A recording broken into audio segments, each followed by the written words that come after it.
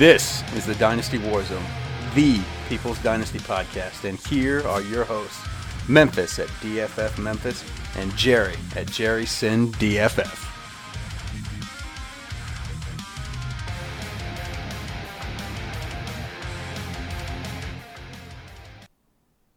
What's happening, everybody? Welcome to a very special bonus edition of the Dynasty Warzone. We're calling these Dynasty Warzone Conversations. And with me tonight is an old friend, and I use that term in all sincerity. I've gotten to know tonight's guest a lot over the last 6 or so months, and just really great, especially with his status within the community. And it's just been really cool knowing each other on a personal level outside of fantasy and Twitter. But he's got a lot going on. But right now, we're going to put the gloves on. We're going to get in the ring. We're going to put the mouthpieces in, and we're going to do a little dueling. As most of you know, I'm not the biggest Corey Davis fan in the world, but it's not about Corey Davis so much. But my guest tonight is. You know him from all over the place. I'm going to let him tell you rather where he is at currently and what he's doing. Please welcome back to the Dynasty Warzone, Mr. Nick Whalen. Nick, welcome back, sir. Thanks, man. That's a heck of an introduction, and I agree with you. That's the best part, I think, of this industry that people don't understand is it's the relationships and the friendships that you get along the way, and behind the takes, the Corey Davises, the whatever you want to talk about, we're people, and it's cool to get to know people and meet up with people, as we talked about off air. We might meet this year, I think that's the best part of it. But yeah, right now it's kind of summer mode for me. I'm in education, so I'm having a nice time relaxing, working on the Devy report, and I'm training for my Spartan races. We're going to talk about those Spartan races at the end of the conversation, because fitness is one of my passions. If Dynasty is 1A, then fitness is 1B. I used to be I won't say a good athlete. I'll say I was a decent athlete in my younger days, and then I got way out of shape, and then I fell in love with fitness. And I think there might be somebody out there, and I don't care. When we get done talking about Corey Davis here in a minute, if you want to turn this thing off and, listen to another podcast or listen to sports talk radio or just reflect on our back and forth on Corey Davis, that's cool. But if we can help one person, and I can't always get to every, and neither can Nick for that matter, get to every, request for a trade information. I'll always retweet it. But if I can help one person, live a healthier lifestyle, I'm all about that. That if you told me I helped you, lose weight or live a better lifestyle, that would mean 10 times more to me than helping you win a fantasy championship. Would you agree? Oh, I can't agree with you any more than, to me, this is a fun hobby of fake football and predicting who's going to catch more or run for more. But, living a better life, a longer life, a more active life, less cholesterol life, whatever you want to call it, I think that's awesome. And then in the other realm that's different from that, that's how I feel about my faith too. I think that would be awesome to help someone there. But yeah, man, I've been posting more fitness stuff on my Twitter for that exact same reason. Absolutely. So I'm going to get into the Corey Davis stuff. That's why these people are here. You are very pro Corey Davis, regardless of what's going on in the great state of Tennessee, which is, by the way, where my father's side of the family hails from. So there are some ties to that beautiful state. But I know you've, obviously with the Devy report and all the stuff that you do with college players, how long have you been aware of Corey Davis, and when did you start scouting him? Man, that's a great question. And you know what? Because you had shared this with me. I have hopefully it's a fun little treat for the show. But so Corey Davis, the first film I watched of him was his first college game, believe it or not. And this is kind of a cool little story. So, if people don't know, Titus Davis is Corey's older brother. He had a little run of it in the NFL, didn't really work out. Corey's been the better one, but they both came out of Chicago, bad situation. And Corey, long story short, grades, ended up being at Western Michigan. So here he is, true freshman, first game against Michigan State. Okay, right. That's daunting enough. But what you don't know is that both corners for Michigan State are first-round draft picks in the NFL later on. It's Darqueze Dennard and then Trey Waynes. Now, Davis had a lot of targets, and I didn't count them up, but he ended up having 8 catches for 96 yards and a touchdown in his first ever college game against a pretty good competition. So that was pretty cool. But so that was kind of my first game that I had watched of him. But I really got heavily into Corey, I would say December 2014, January 2015. And that was preceding and leading into my first Devy report. Okay, and I have to be honest. So Western Michigan is in the MAC, the Mid-Atlantic, is it Mid-American? Excuse me, Mid-American Conference. And I went to Ball State University, of which is also in the MAC. So I used to watch Corey Davis, including I believe it was his senior year, where he posted something like 250 yards against Ball State that year. So that's when I really, was like, man, this guy's. I never thought he would wind up where he is, because I've said this a million times. I don't watch a ton of college football until right after they declare for the draft, and I start, with my draft prep in January. But it was pretty obvious, they say a blind man could see how good Corey Davis was. So what was it about him in college? Was it just his overall dominance at a small school? Because I know that's important for a lot of people. No, that's a good question. And for me, it's about checking as many boxes as you can. And, he showed the athleticism. He had the size, route running. He was versatile, lined up all over the place. His yards after the catch. I mean, it was all there. If you don't mind, could I take 2 minutes and read to you now, again, this is probably like the worst writing I've had, because it's my first Devy report, but my first bio on Corey Davis back in January 2015. Is that okay? Please, this is a bonus show. We're all about Corey Davis tonight, and let's Okay. hear it. Fire away. Yeah. So this is after his 2014 sophomore year. I said, one of the best route runners I've ever seen in college football. Route running is about changing speeds, attacking a defensive back's leverage, and not tipping off routes. Davis stems defenders at the top of, or even in the middle of his routes, to make them off balance. Davis does all of that while he lines up all over the field, X, Z, and in the slot, so he's versatile. He does a good job getting off the line of scrimmage using quickness and technique to create separation. Davis tracks the ball well through the air and adjusts his body to make the reception. He will high point the football and isn't afraid to take a hit to make the reception. Great after the catch, he makes defenders miss and has the vision to maximize his yardage. Davis is a hands catcher, but body catches occasionally. As a freshman, he body caught much more, so it looks like he's worked at it. Gifted athlete with good leaping ability, runs in the mid 4.4s for a 40-yard dash, and has good acceleration. Corey Davis plays football in the mold of Amari Cooper and Sammy Watkins, but he's flying under the radar because he plays at Western Michigan. He isn't going to stay a secret for long. Make sure you draft him and reap the benefits. That was a long time ago. And you still feel the same way. So I'm going to move into his pro career, because I think that's where where our differences start to take hold. What do you think have been the biggest hindering factors to his career? And I don't want to be unfair to Corey Davis. I'm a firm believer in, wide receivers and tight ends just take more time. It's a different progression than running backs, even offensive linemen. Hell, sometimes even different than quarterbacks. So what has been hindering this poor young man his first 2 years there in Nashville? Yeah, and it's well, the cool part for me was, obviously people know me because of Corey, but he, being the 5th pick, so he had these expectations going in his rookie year, being the 5th pick, and so him not really meeting those expectations his rookie year, was a little deflating for his owners, for his potential, et cetera. But he did get hurt. So I think injuries, he got hurt in camp, if I remember correctly, and during the season. So I think both of those hindered some of his numbers. But Mike Clay had tweeted out after his rookie season that Corey Davis saw an NFL high 32.8% of his passes were off target, as an uncatchable. So I would say that's a huge deterrent. I mean, one, you're not playing, because you're hurt. So you're not getting the practice reps, I would think. Being a rookie, as you were talking about with development, you don't have, that rapport with your quarterback or with the offense, knowing the playbook. And then when you do get out there, maybe that's some of the reasons the targets were off. Maybe he breaks a route off too short, too deep. The quarterback doesn't know his speeds, but I would think it's a combination of some of that.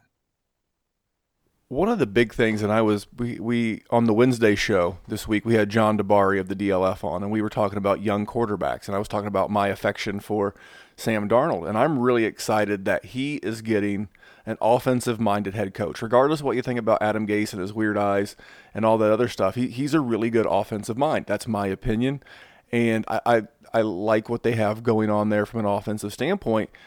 My issue with Corey Davis in his current situation is that his first 2 years, Mike Mularkey was a bit of an antiquated stiff, in my opinion.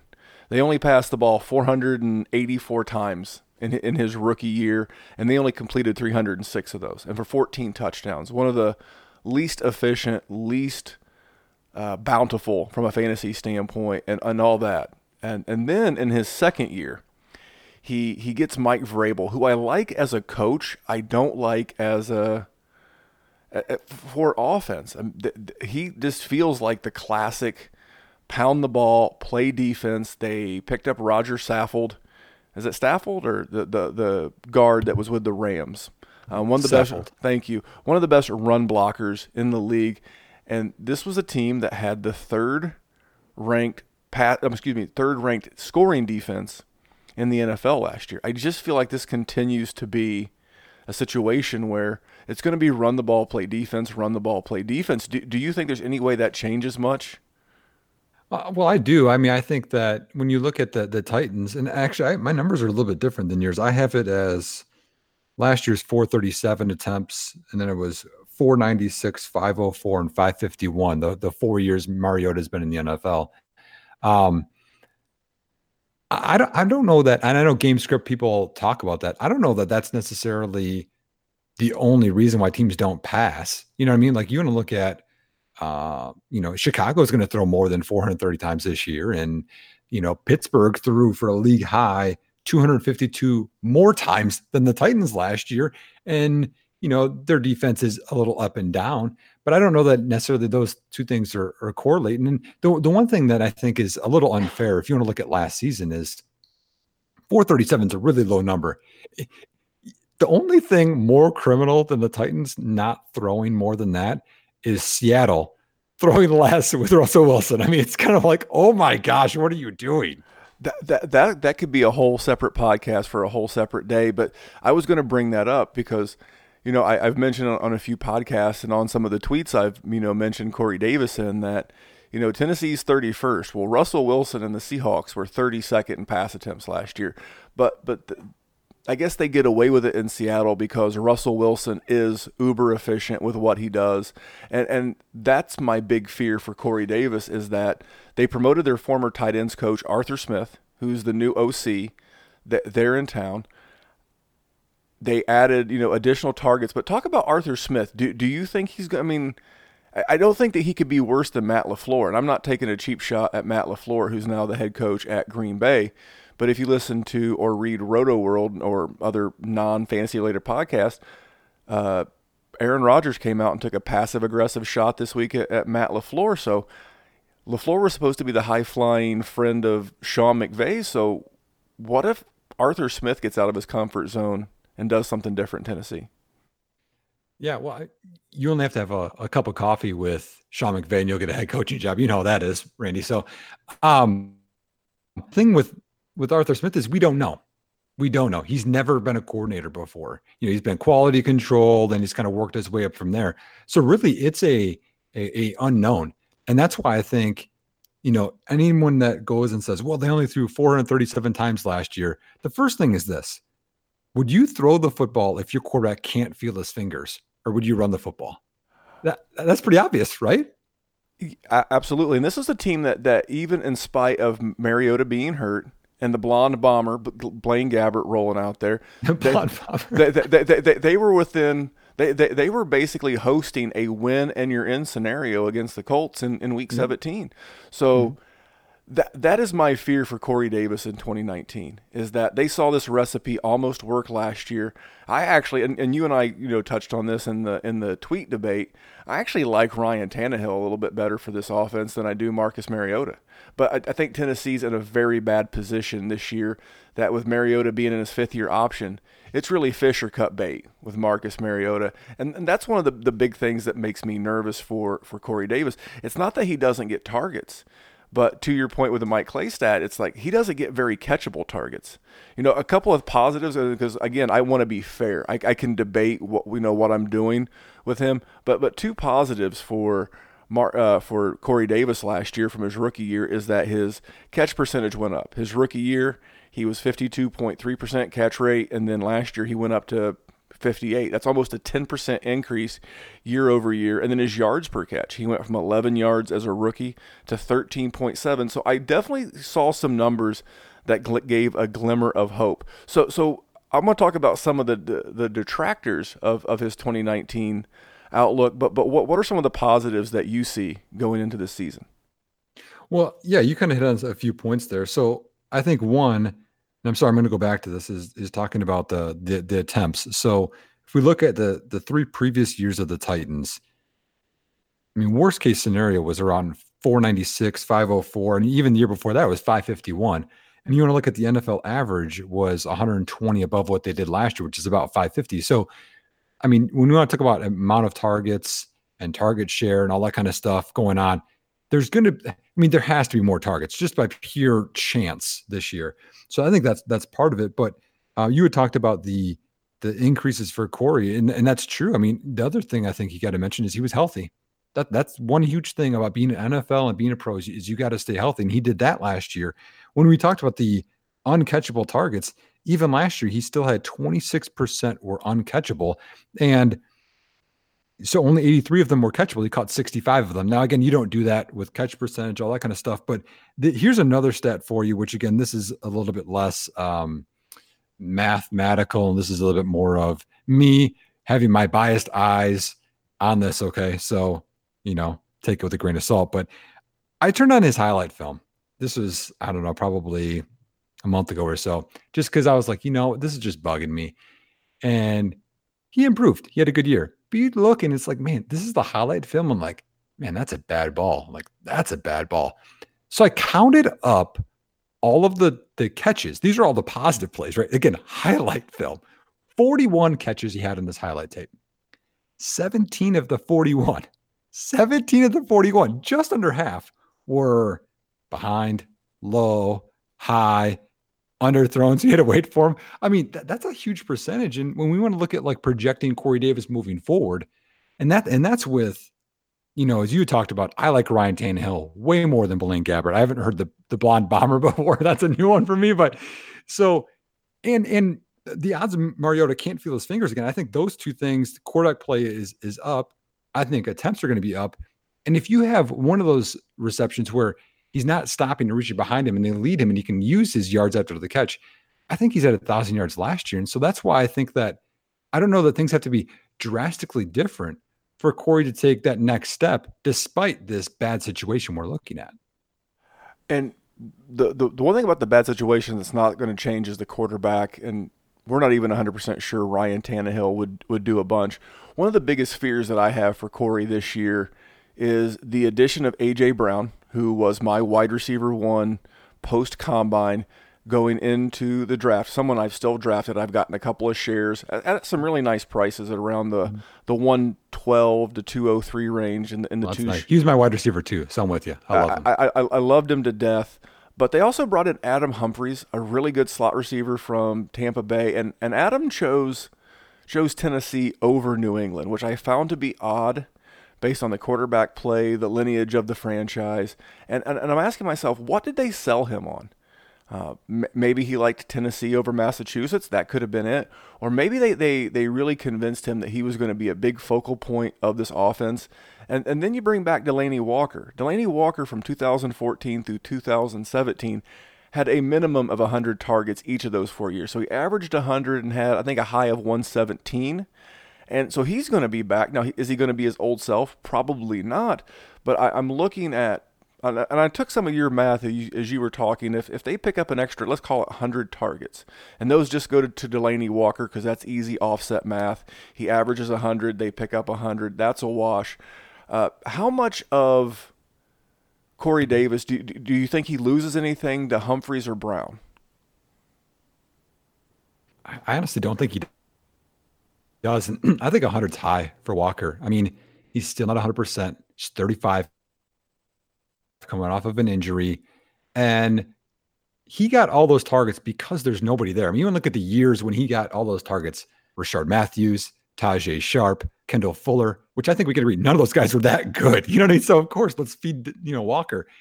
And actually, I was thinking about this. If we go back to 2016, they had 504 attempts as a team, and this is kind of how I was looking at it. You can divide this up however you want.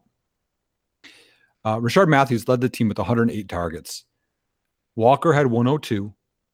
Tajay Sharp had 83, and then Kendall Fuller had 42. Now, I don't think Walker gets the 102 there, but if you want to have both receivers getting 100 there, and then Walker getting 83, and a rookie AJ Brown getting 42, and then even despite that, people are like, probably they're screaming, they're like, "What about Deion Lewis?" Yeah, I know Deion Lewis is still there; he's still alive. DeMarco Murray got 67 that year. And so that would be respectable number, 67. He'll get 50 some catches out of there. That to me seems like a solid pie. Now again, that's everything being perfect, and that's at 504, which is still 50 lower than the league average. So to me, right there, that says that down 10, same, up 10, whatever it is, I don't think Davis's targets are going to matter a whole lot because in the end, he is the best receiver on that team. I know people love AJ Brown. I like him too, but AJ Brown's hurt. He's a rookie. It's not going to happen right away. I know people think of the OBJs and all the rookies are going to hit and they're going to be good no matter what. It's not there yet. And from what I've heard, Corey Davis has taken him under his wing already, which is good. That's what they're going to do. And I think both of them can eat moving forward. But for this year, I don't see his numbers going down that much with targets. That is a fair counterpoint. They're going to have to throw more. And I will say this, I do think the attempts come up because they play in a division. Let's just keep it in the AFC South. I think we would all agree the Colts are a pretty good offense.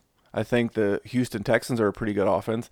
And I think that we're going to see a much improved Jacksonville offense, not only because they brought Nick Foles in, but because their offensive line is at least going to start the season healthy. I mean, we heard a lot more because the NFC East is on TV so much about how injured the Washington Redskins line was last year. I think Jacksonville's line was just as injured. So just to compete in division, they're going to have to be much more aggressive with the ball because you can't afford to fall behind teams like Indianapolis, even with a good defense, which I think we would both agree they have a very good defense there in Tennessee. You can't afford to fall behind teams like Indianapolis or Houston. So maybe they have to come out and maybe they have to be much more aggressive early, which is something they could probably, possibly build on. So I can see both sides of that. And then I want to hit you up with some buying or selling. This is a dynasty show and people are trying to figure out what should I be doing with Corey Davis shares? Should I be buying or selling? His current FFPC, I didn't have time to get the DLF ADP and I apologize, but his current FFPC ADP is currently right around 80. Over the last 5 weeks, it's been as high as 78 and as low as 82. And friends of yours, Izzy and JP, side note, I had the good fortune of doing a guest appearance on that show this week, so find that on iTunes and give those guys a listen. Absolutely hilarious. But on Great guys. Amazing guys, and you will not laugh this hard at a fantasy football podcast for a while. Hilarious. But in the trade calculator tool, he's going for 24.0, which is the equivalent of the 2019 103. So somewhere in that, depends on what your format has, Superflex, one quarterback, somewhere in that Miles Sanders, David Montgomery, N'Keal Harry range. So multi-layer question. Do you think his ADP this time next year will be higher or lower than, we'll call it 80? And would you rather have Corey Davis and it's also the same, he's also the same as an early 2021st. So would you rather have Davis, the 103, or an early 2020 first? One question for you. That FFPC, I think you had referenced that 80. Is that dynasty or is that redraft? That's dynasty. It's very shallow dynasty. Okay. I think if I remember, I've never played in the FFPC, but it was some easy data for me to find very quickly. Right. I think you draft 22, and then just before the season you cut down to 18, if I remember correctly. I primarily play in deeper dynasty leagues where, like MFL, Sleeper, where you draft 30, 33, and then by opening day you've got to have 25 and like a three-man taxi. So, but Corey Davis, is going to be. I think that's a fair range for him. So we'll just say 80. That's like a mid. It's right around the mid sixth, early seventh. Well, in I have DLFs up too. He dropped all the way down to 56 overall in Dynasty. And if you want to look at wide receivers, just in front of him, it goes. I mean, Robert Woods, Mike Williams, Cooper Kupp, Sammy Watkins, Tyler Lockett, then Corey Davis, Tyler Boyd, Allen Robinson. So that's kind of the range right now where he's at a DLF. If you were asking me, I think his value goes up. I don't know how it does, because right now, I don't think anyone's saying Corey player. I think they're saying we don't like this situation. And Mariota's a free agent. They brought in Tannehill for a reason. They didn't just bring in Tannehill to sign this guy.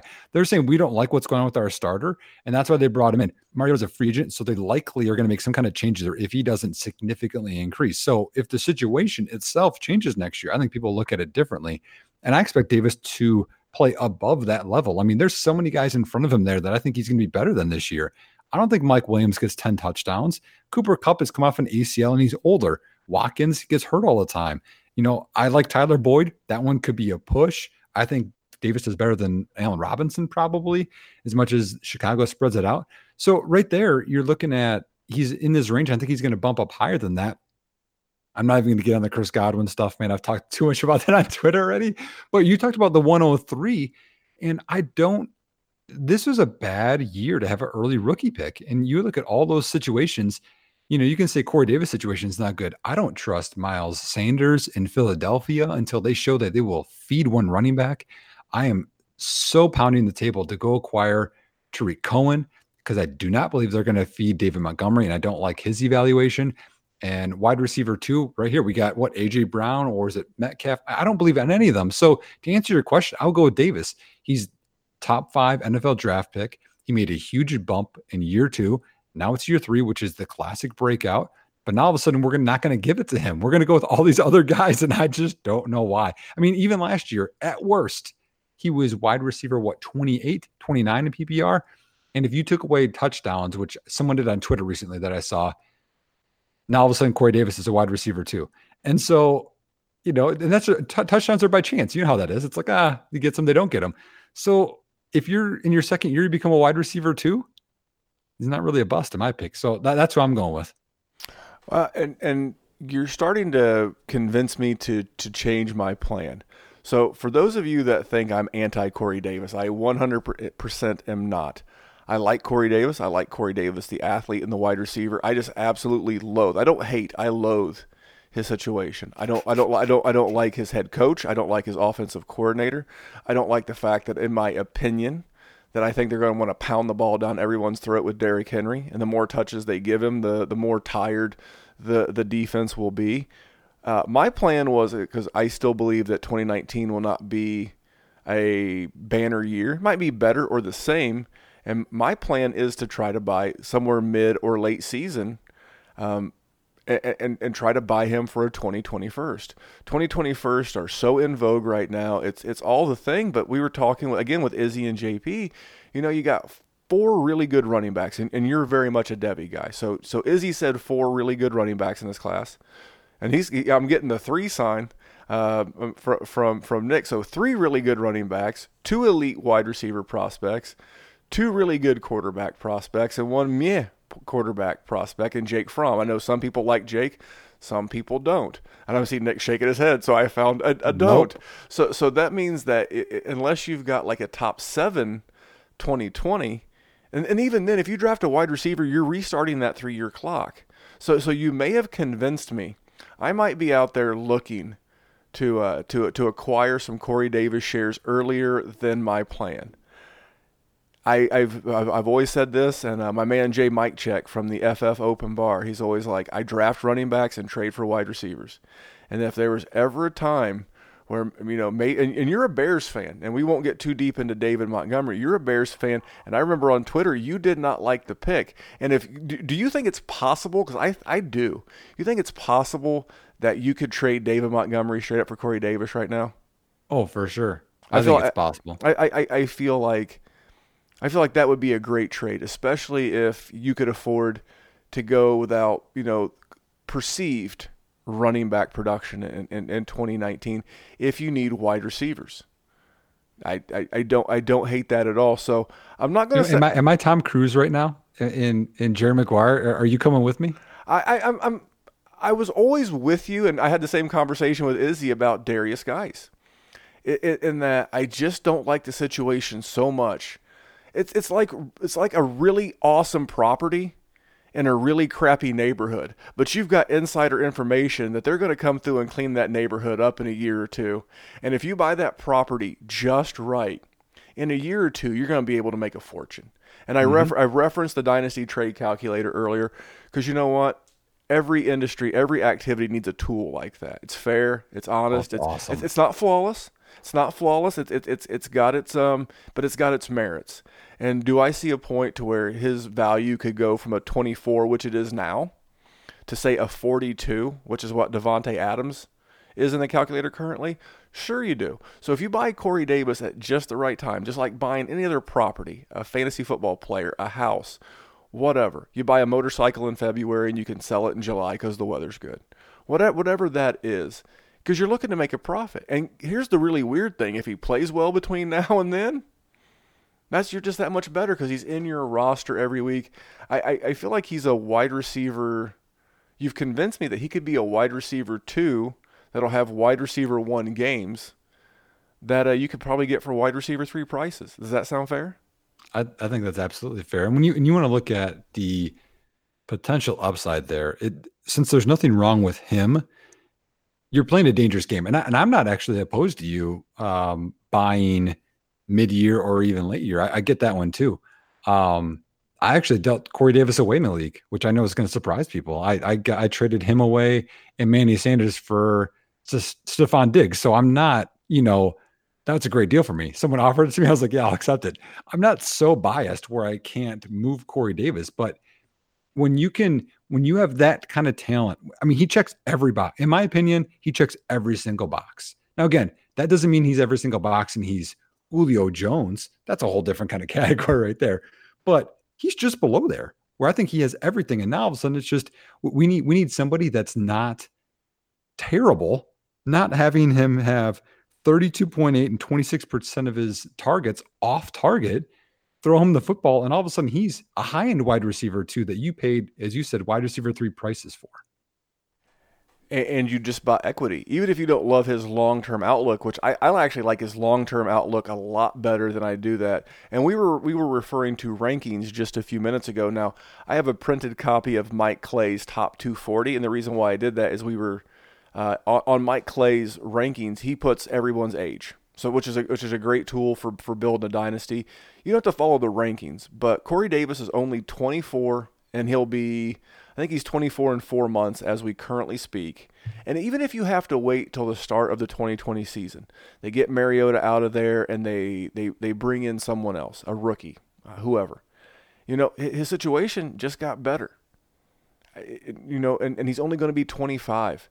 The best wide receivers in the NFL right now, not named Juju because he's like 22, which is ridiculous, are Devontae Adams, or Odell Beckham Jr.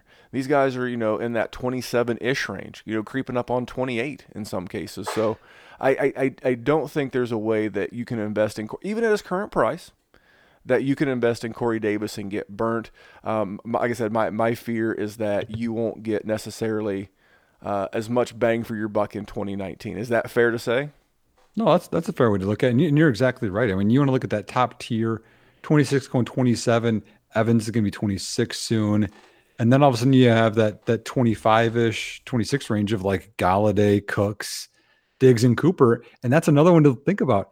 Think how Cooper, how his situation changed from bad to better, and Diggs. Out of nowhere, they just signed Kirk Cousins. So you can't say that they can't get a quarterback, even a non-rookie, out of nowhere, because it happens. And I will end this on this. Think about Robert Woods, who was up in the frozen tundra of Buffalo with bad quarterback play. They didn't pick up his option. They let him become a free agent. He winds up in a really good spot out there in LA with the aforementioned Sean McVay. And look at Robert Woods' value over the last 2 seasons. What happens if Corey Davis, or they decide they don't want to pay him or pick up that rookie option? What happens in year 5 if he gets to, in the 5th year of his career let's see, that'd be 2 years, at 26, he gets to, pick his quarterback and team. Then it could be sky's the limit. I mean, if it works for Robert Woods, who I think is less talented than Corey Davis, it's not that hard of a narrative to see because Tennessee is not the most aggressive franchise, especially financially. So I could see them not wanting to pick up in 2 years. I think a 5th-year option currently is about $14.5 million. So let's just add $1 million a year and call it $16 million. I could see them not wanting to pick up a $16 million 5th-year option for a wide receiver, especially if they're still beholden to Adam Humphries and A.J. Brown's playing well. They might say, hey, you know what? We're going to spend these dollars somewhere else and let Corey walk. And then he winds up in a really good spot and blows up. And I think that's the best case scenario. When you can pick your quarterback, I mean, I wouldn't be mad if he came and picked Andrew Luck in 2 years when T.Y. Hilton's on the back end with him and Paris Campbell. That would be fantastic. I would love it. So that is Corey Davis. I think we both agree that he's extremely talented. I think we both agree that he's worth buying even at his current price. Now I'm a little cheap. I'd prefer to wait just a little bit longer because I've seen it fall 5 weeks in a row, and get into season might be able to get him for a running back. That's basically an expendable asset in a very much shorter window, and get a guy that you could lean on for the next few years. You just think 2019 is going to be a little bit better than I do. Yeah, well, that's completely fair, and that's actually a good point. You talk about him getting able to pick his quarterback. You had mentioned Indianapolis. I was kind of going through in my head. I mean, I don't know that Philadelphia has an answer at wide receiver moving forward. I'm not a JJ Arcega-Whiteside. I think I said that correctly. There's a lot of young quarterbacks I think out there that aren't attached to a for sure wide receiver. You can even look at San Francisco potentially, even though they keep drafting guys, they've been spending money. So there's situations where you can see it, or you could just have the quarterback not be terrible and he's a wide receiver too. Like that's literally all it takes. I will get much more excited for Corey Davis if for some reason Marcus Mariota, he does that early, what he does early in the season and gets hurt, and Tannehill takes over. So I don't think he's terrible, but listen, I want to save a little bit of time when I want to talk about fitness. You are a pretty competitive and pretty successful Spartan racer / obstacle course racer. You might hear the acronym ORC. OCR. I had it backwards. OCR. Yep. Yeah. And if you don't know Spartan race, Google it. They're pretty interesting. But you're mid-season, and you're doing pretty well. So how is your Spartan season going? I mean, you might start by because not everyone. We're not going to assume everyone knows what a Spartan race is or an obstacle course race is. Give them a little history and detail, and then tell us how you've been doing in 2019. Yeah, so basically Spartan races, I mean, you want to think of different ways at different ages you can stay active and compete. And, you'll have your those bar leagues, softball or volleyball leagues that people can do. And now I see some kind of like fun. They have like kickball some places or like ultimate frisbee, but Spartan races is really just designed to give you as many obstacles and put you to a limit where you got to push through. In my opinion, a world where we don't want to push. We want the easy way. And that's what it's designed for. And you can try and compete in it, or maybe that race that day, that's just, hey, I've been having a bad year, a bad month, a bad whatever. And that's kind of how I got into it. Honestly, I had a buddy that is really good in this sport.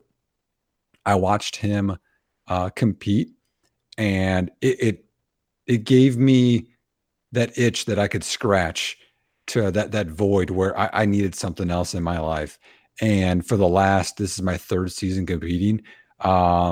It's been awesome. I mean, I want to talk about just in terms of giving you a purpose for your workouts, not just, okay, I'm going to go on the elliptical, I'm going to do some arms or bench, or like whatever people want to do. Like it gives me a purpose. Like, nope, I have to do this because I failed this obstacle and I want to get better. So, to me, it just really serves such a bigger purpose than just a race. And the coolest part about it is, so in general, you'll have different obstacles, different distances. So, your race might be 3 to 15 miles, and you might have between 20 and 30 obstacles. It all depends. And if you fail an obstacle, you have to do 30 burpees. So it can be pretty daunting at times. And there's mud and all that kind of stuff. And you're crawling under barbed wire and throwing spears and stuff. But here's the difference between this and any other sport I've ever competed in.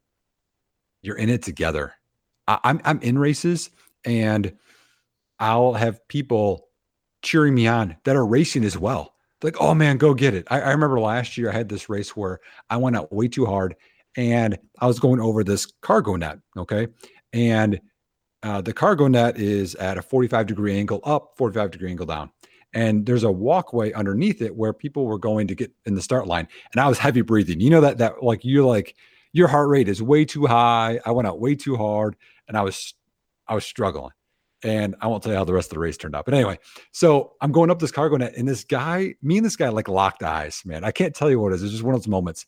And he looks at me, he's like, "You got this, Spartan." And it was like, he didn't have to say any of that kind of stuff. But this community is just unbelievable, in my opinion. I have so many friends in the Spartan races and the racing community. And I'll go to races, Memphis, and there'll be guys that are the elites, that they're sponsored, they're Spartan Pro team members, and they talk to you like whatever. I can't go to an NBA game and go talk to LeBron and be like, "Hey, what's going on, man?" But these guys, their egos aren't there, and they ask about your racing. They ask about, "Hey, how are things going for you?" You might ask, "Hey, what do you do for training?" And they all answer. It's such a different kind of community, and that's a place that I want to be in, a place where I can kind of overcome that. Like, hey, I'm gonna overcome this obstacle or this race, and kind of cheer everybody on. It's just such a positive atmosphere. And I've done at least three, maybe four. And the term you're looking for when you're out of breath is called, we call that getting blown up. Because once you lose that in a workout, then you'll focus the rest of the time on it. But Spartan races are a lot of fun. They're not that expensive. But one thing, in regards to what kind of fitness you do, stay active, get out there. Maybe you played college football. Maybe you played high school football. Maybe you played Pop Warner football. But the one thing that he said that's very important to me is training for a goal. So I guess it was Memorial Day. So we, at the gym that I go to, we do the Murph, which is, after Lieutenant Michael Murphy. Just Google it. It's a 1 mile run, 100 pull-ups, 200 push-ups, 300 air squats, then another 1 mile run. And, it's when that's on the horizon, we started training together as a group, and we called it Murph Mondays. And you ran a little bit, and you incorporated more pull-ups, but we had a goal. At the end of the day, we knew that X number of weeks we had to get there. And whether your goal is just to be able to walk to your mailbox and get your mail, walk around your block, find yourself a goal that gets you up and physically active. You'll be so glad you did. It will open up so much more for you. And I speak from experience. I don't know that Nick's ever been this big, but like I said, I was an okay wrestler. I had done pretty well in high school, and then through college and everything, I ballooned up to a not so svelte 265 pounds. And I was working with a guy. His name was Brian. I'll never forget it. He walked into the grocery store that we worked at the time. He goes, "You know what? You're fat." I was like, "Excuse me? Say that one more time real slow so I could hear you," as I'm chopping up fruit with a knife.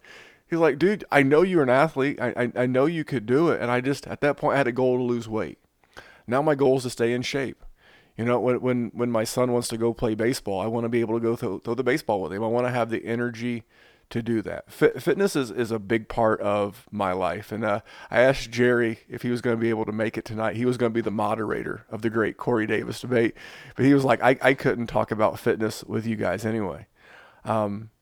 It's not about being the best Spartan racer. And, Nick is very accomplished. He's being modest. He's finished in the top 3 of some very tough races. So that's something to be very proud of. I've taken time off of, some of the stuff that I do. And if Nick is able to make it to the Indiana Spartan, I'm just going to tell my wife I'm going. She's already competing in this thing. I'm just going to show up. Because and have I trained? No, but I'm also not the smartest guy around. But I like the idea of fitness. So if there's anything that I can do, Again, I'm not trying to overemphasize this. I can't get to every trade question. I'll retweet it, but I may not be able to give you, hey, I'd rather have player X over player Y, and here's my rationale. Because I got tons going on. Everybody does. But if you need a fitness question answered, I'm not going to act like I have all the answers. But I follow a lot of really smart people on Twitter. I'm sure Nick does the same. So if you're into racing or lifting, or dieting, I'll shoot you a name. I'll shoot you some articles. I'll shoot you anything I can. I'll give you some podcasts. I'll do anything I can to try to help anyone in their fitness journey. I think that's a reasonable thing to do, right, Nick? Oh, that's huge, and I can't echo the same things. I mean, or I can echo the same things. I mean, if you want to reach out and workouts, what do I do? I can't tell you how many times that happens, even when you go to races or people that you meet. And this is kind of a cool experience. So I am a school counselor. That is my day job. And we had this 2 years ago. We instituted during one of our professional development days I don't know how you kind of call it, like a wellness day.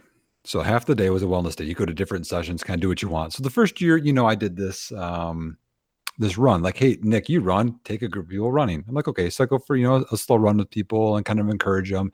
And this year there's hey, do you want to do it again? I said, yeah, but can I do a Spartan thing? And they're like, okay. So then I talked about like, okay, now probably the most riskiest thing is like the spear. Like, okay, you can't throw the spear. You can explain. Like, okay. So I brought all of my own equipment. So I brought a rope that I put around the goalpost for, there's a rope climb. That's an event. I brought a bucket carry. That's one of our events. I brought our sandbags. That's one of our events. I showed them the spear, didn't throw it. Okay. But I brought equipment because there's shoes that you need. There's what you need to wear. Garmin watches are huge.